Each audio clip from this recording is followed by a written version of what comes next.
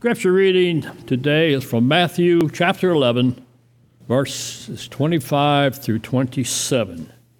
And it reads, "At that time Jesus answered and said, I thank you, Father, Lord of heaven and earth, that you have hidden these things from the wise and the prudent, and have revealed them to babes. Even so, Father, for it seemed good in your sight.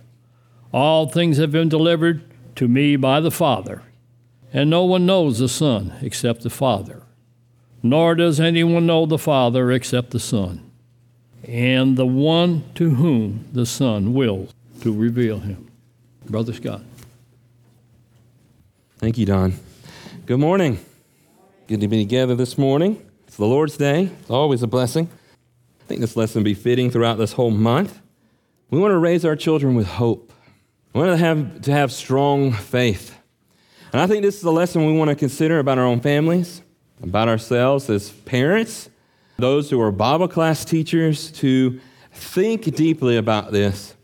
I do want you to know this morning that this is not a challenge against any of our Bible teachers or anybody else like that, so I don't want you to think it in that way. But I do want to think more about our children, where they're going, where they are coming from, and our homes, and what the church is doing. Because I am very much seeing I see a problem among a number of congregations, and we're going to look at that in a moment. This message this morning is to challenge you and to challenge this church to encourage and anchor hope in our children. And I'm going to tell you why I'm bringing this up this morning in a moment. This is why. Question right here. Why do so many children leave the church? We see it happen. In some churches, they might lose very few. Some congregations lose a lot. And it makes you wonder, what's the difference there? What is the thinking? And I hear a lot of people simply mark it up and say, well, it's mostly the parents. But you know, even if it is the parents, there's got to be a little bit more to it. One of the reasons I say that is I grew up in a congregation in Montgomery, Alabama. And I know that the youth there grew to about 60, the youth group, the teenagers, the adolescents. Half of them, their parents did not come to that church, but they came there. They wanted to hear the truth. They wanted to hear the gospel. And the majority of them have gone on and have been faithful to Christ and in the church. And when I look at congregations like that, I think about that. I know some of these things are out of our hands. Sometimes it is up to the individual and to the child and what they learn and what they do with the gospel. I know there are worldly influences. I know there are other factors that are involved. But still, I think the church and its parents and Bible school teachers and whoever you might be and talking to children, we need to be asking ourselves this question.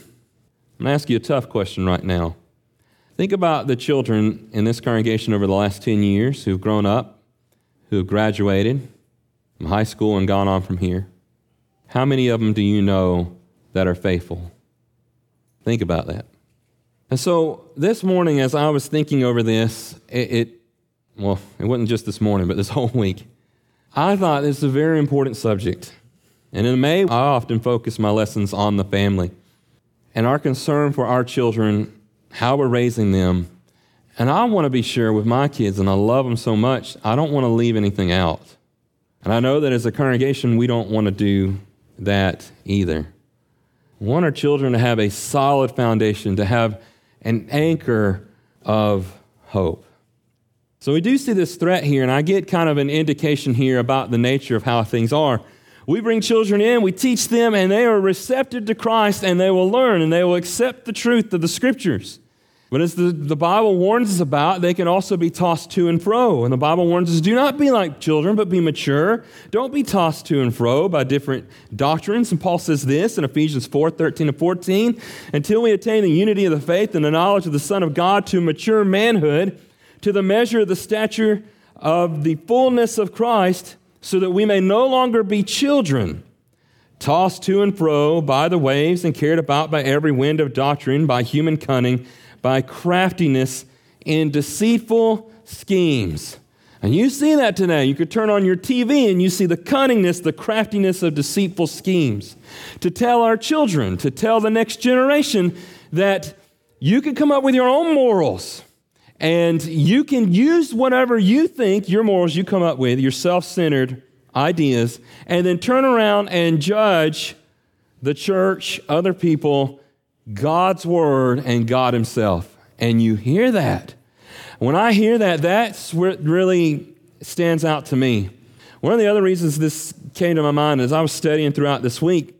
Another preacher had put up on Facebook, he asked the question, he says, why is it that the statistics are showing that millennials, those before the generation before 1980 and 2000, about 75% of them are leaving the church? I don't know where his stat came from, but he had put it out there, and that it apparently had been so that so many have been leaving. And there are some things that we can do to help that, and I've often heard about Christian colleges, that about 95% in the church who go off to a Christian college will stay faithful for the rest of their life. So we think about that. What are those colleges offering? What are the schools offering? What can we do for those who go off to state school? We might ask those in this congregation who remain strong in that context. What was the teaching there? What was the idea? What was the mentality that held them true? But as we look right here, there can be something that is lacking in our knowledge that we need to have. We want our children to grow up and be mature in their faith. And that's going to take parents. It's going to take fathers and mothers talking to their kids about why they believe and how they believe, about their hope of everlasting life. It's going to take them talking about their love for Christ and how the gospel has changed them. We need to be asking these questions. We need to be thinking, are we doing everything that we can do for our kids, for our children that we love so much? And often we teach our kids and they will believe, and a lot of times those who go off and they go through high school and they go off and they get challenged by different ideologies, different thinkings, things I would call cunning and deceit even, and they're carried away because one way to put it is they don't have their own faith. They've been living off their parents' faith. They've been going to church every Sunday because their parents went to church every Sunday. And I think these are things to think about. We need to admire our children. And the Bible says over and over again how important it is, our children. And Christ emphasizes, probably says the most of anybody, about the importance of children. Number one, he talks about how the angels of children stand before God in heaven, God the Father. And he gives a warning that you do not despise children or look down upon them, but that we value them, we admire them, and that we look to them, even for qualities that are in them. And some of those qualities, here number two, is that they're humility. And that children have humility, and they have God's grace and blessing to hear the word of Christ, and how well they can receive it and believe it. And we need to thank God as they do have that foundation, as they are being taught here in this congregation. Number three, children praised Christ in the temple. When Christ went through and he cleansed the temple, multitudes of people came to him while he was in the temple. He began healing them. And the Pharisees and the leaders were standing around seeing him do this. And as he was healing those who were sick, the children were crying out, "Hosanna, Son of God." And they said to Jesus, "Why do you let the children say that?" And he said to them, he quoted scripture to them, "The children will cry out. They will praise him." You read that there in Matthew 21. We have reasons to admire our children. I'm going to give you 4 kind of points right here, things to think about this morning. When I see those who are leaving the church and their children are growing up, a lot of it has to do with holiness. That is a pure way of living. They go off to college, they watch movies, listen to music, they have friends that affect them. The world around them is able to creep in. There's something that we are not teaching them about maintaining purity and holiness at home and when you leave the home and when you go on for the rest of your life. We want holiness in our homes. One of the passages that comes to my mind about this is in 1 Corinthians 7 and verse 14. Often misunderstood scripture, but listen to it here. Paul says, "For the unbelieving husband is made holy because of his wife, and the unbelieving wife is made holy because of her husband." That does not mean that the unbelieving person is saved because of their spouse. It is saying that there is a holy influence in the home. 1 Peter chapter 3, 1 through 6 talks about how women are an influence upon their unbelieving husbands by the way that they behave and how they are a light and example to them. And I think we see right here the influence of having a parent in the home who is there, who has not left that setting and has remained in that marriage, as Paul is encouraging them right here not to separate. and how that's a blessing in the home. He's telling the believers, don't separate from the unbeliever. And then he says this, otherwise your children will be unclean, but as it is, they are holy. There's a holy influence there. There's an influence of the gospel and God. And so we want our families and our marriages to be strong. We want them to be united. We want our homes to be holy. We want that influence from parents to be there, constantly teaching our children what it is to be pure and to live a pure life. I'm going to comment a little bit further on this. One of the other things that stands out to me is Paul's instruction to fathers. What is the one thing that Paul instructed fathers not to do? Well, here's Ephesians 6 and verse 4. Fathers, do not provoke your children to anger. Some translations say wrath. I think that's more the idea there. Don't provoke them. Don't stir them up in bitterness and anger and hate at the world around them, giving them some kind of mentality that they're always victims and that everybody is against them and that there's somebody to hate and to look down upon with a form of prejudice. He says, but bring them up in the discipline and the instruction of the Lord. Teach them the gospel. Teach them the truth. That's what fathers have been given to do, instruction. And as fathers, we need to be asking ourselves, am I teaching my children? Am I doing that? Am I bringing them up in the instruction of the Lord? Am I simply just bringing them to church and say, well, you go to class and they'll teach you? We have a part in it. We need to teach. The reason I know that this stirring up to wrath and anger right here is this kind of anger that's passed on. It's also in Colossians 3 and verse 21. It uses a different Greek word here. And it says, fathers, do not provoke your children. And I put in brackets right here to resentment, because the Greek word means do not embitter your children. Do not make them resentful of those and others around them, lest they be discouraged. I remember Jim. Jim would get up here and he would preach and he would say, he would describe Sundays, how people would eat fried chicken and then they would fry the preacher. I remember him talking about that. Our children don't need to be hearing us frying the eldership or the deacons or anybody in the congregation or putting them down. You know what? This applies to the home a little bit further. Fathers, this means on the most basic level that you do not need to be embittering your children against their mother, ever.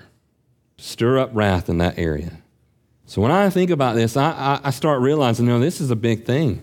Thank God we have this instruction here, two different forms in Ephesians and Colossians, telling fathers, don't provoke your children. Don't stir them to wrath. Don't make them bitter. That will have a huge influence on them. What we need to do is this. Fathers need to give their children instruction. Jesus said in Matthew chapter 7 not to cast our pearls before swine, right? For dogs and swine. It's a sad thing, though, when we don't evangelize our own children, are we not kind of treating them like that?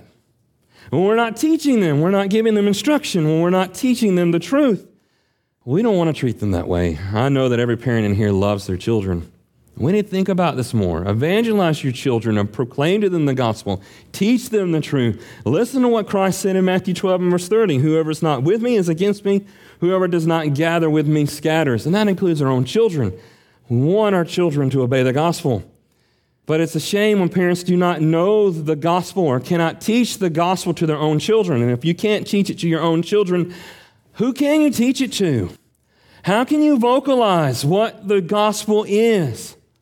One thing that I've noticed some is that we will have children that have come through congregations, not just Dean Road, other congregations, and they're taught, and they will leave the church and go out and they will stop going to church. They live according to the world. But when you talk to them, they'll say, yes, I still believe in Jesus, and yes, I think there is only one church, and I'm loyal to the Church of Christ. Well, what did we miss right there? Yes, they know about the church, and they know that it should have elders, and they know the kind of worship it should have, and how Christ structured it, but it hasn't made them faithful. I wonder why. And that's the question that's been going through my mind this week as I've been reading through these scriptures. For me, I think back at what took hold of me. I became a Christian when I was 11. I was baptized. But I was 16 years old when the gospel really grabbed hold of me. I had one minister, he would teach the gospel. He said, the gospel that saves you is the death, the burial, and the resurrection of Christ. Everything starts from there. That's the gospel that started the church. That's the gospel that was preached in Acts chapter 2 that started and established the church. That's the gospel that Paul preached as he went throughout the world. When people first heard it for the first time, he says, this is of first importance. This is what saves you, the death, the burial, and the resurrection of Christ. And when I was taught that, and I heard it, I had heard the stories of Christ, and I knew about the church, but that message is what will grab hold of us. It will compel us, 2 Corinthians chapter 5, verse 14 and following, that one who has died for us compels us that we love him and that we're willing to die in the hope of eternal life. So this morning, as I look at this, I look at our teenagers, our kids, and I want them to have a holy way of living. I want them to have holiness. I think that's a huge thing we need to be thinking about. Secondly, we need to be teaching them the gospel in a way that is grabbing hold of them and it won't let them go and they'll never forget it, and it drives them to live that right life. Here's another factor I see that children have lost a hold of, and that is hope. Hope. And now I mean hope. Most of the time you read the word hope in the scriptures, you're looking at the hope of eternal life. Of one day when Christ comes back and the clouds are rolled back and you hear the call of the archangel, that the scriptures say the dead will rise and they will be caught up to him. And I've heard that children often don't like the idea of heaven as it's been described to them. And I think this is something we should think about as far as our hope. And some children think, I want to live here, I want to live in this life. And sometimes when I hear about heaven, I don't know if I want to go there. And I'm wondering, what do you know about it? What do you know about heaven? What do you know about the new heaven and new earth that Peter says we look forward to, where righteousness dwells? 2 Peter 3 and verse 13. What do you know about eternal life? Where is your hope there? And I want to make sure that our children have hope, because it's from that hope they're going to have a holy life. They're going to live a pure life. Listen to what John says here in 1 John 3, 2 through 3. Beloved, we are God's children now, and what we will be has not yet appeared. But we know that when he appears, we shall be like him. We're going to be like Christ when he comes, because we shall see him as he is. And everyone who thus hopes in him purifies himself as he is pure. And I think this doesn't just apply to our children, it applies to us. If I'm struggling with a sin in my life, and there's something that I'm practicing, whether it's a sin of my tongue or what I'm looking at on TV, on the internet, or whatever it might be that's in my heart, pride, ego, whatever it may be, I want to go back and find out where my faith is coming from, where my hope is, and that hope should be compelling me to purify myself. And that's what we read here in verse 3. Everyone who thus hopes in himself purifies himself as he is pure. We want to be holy, and this is not the only passage here.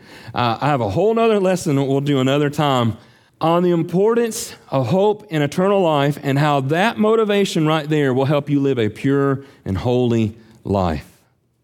Our children need that hope of eternal life.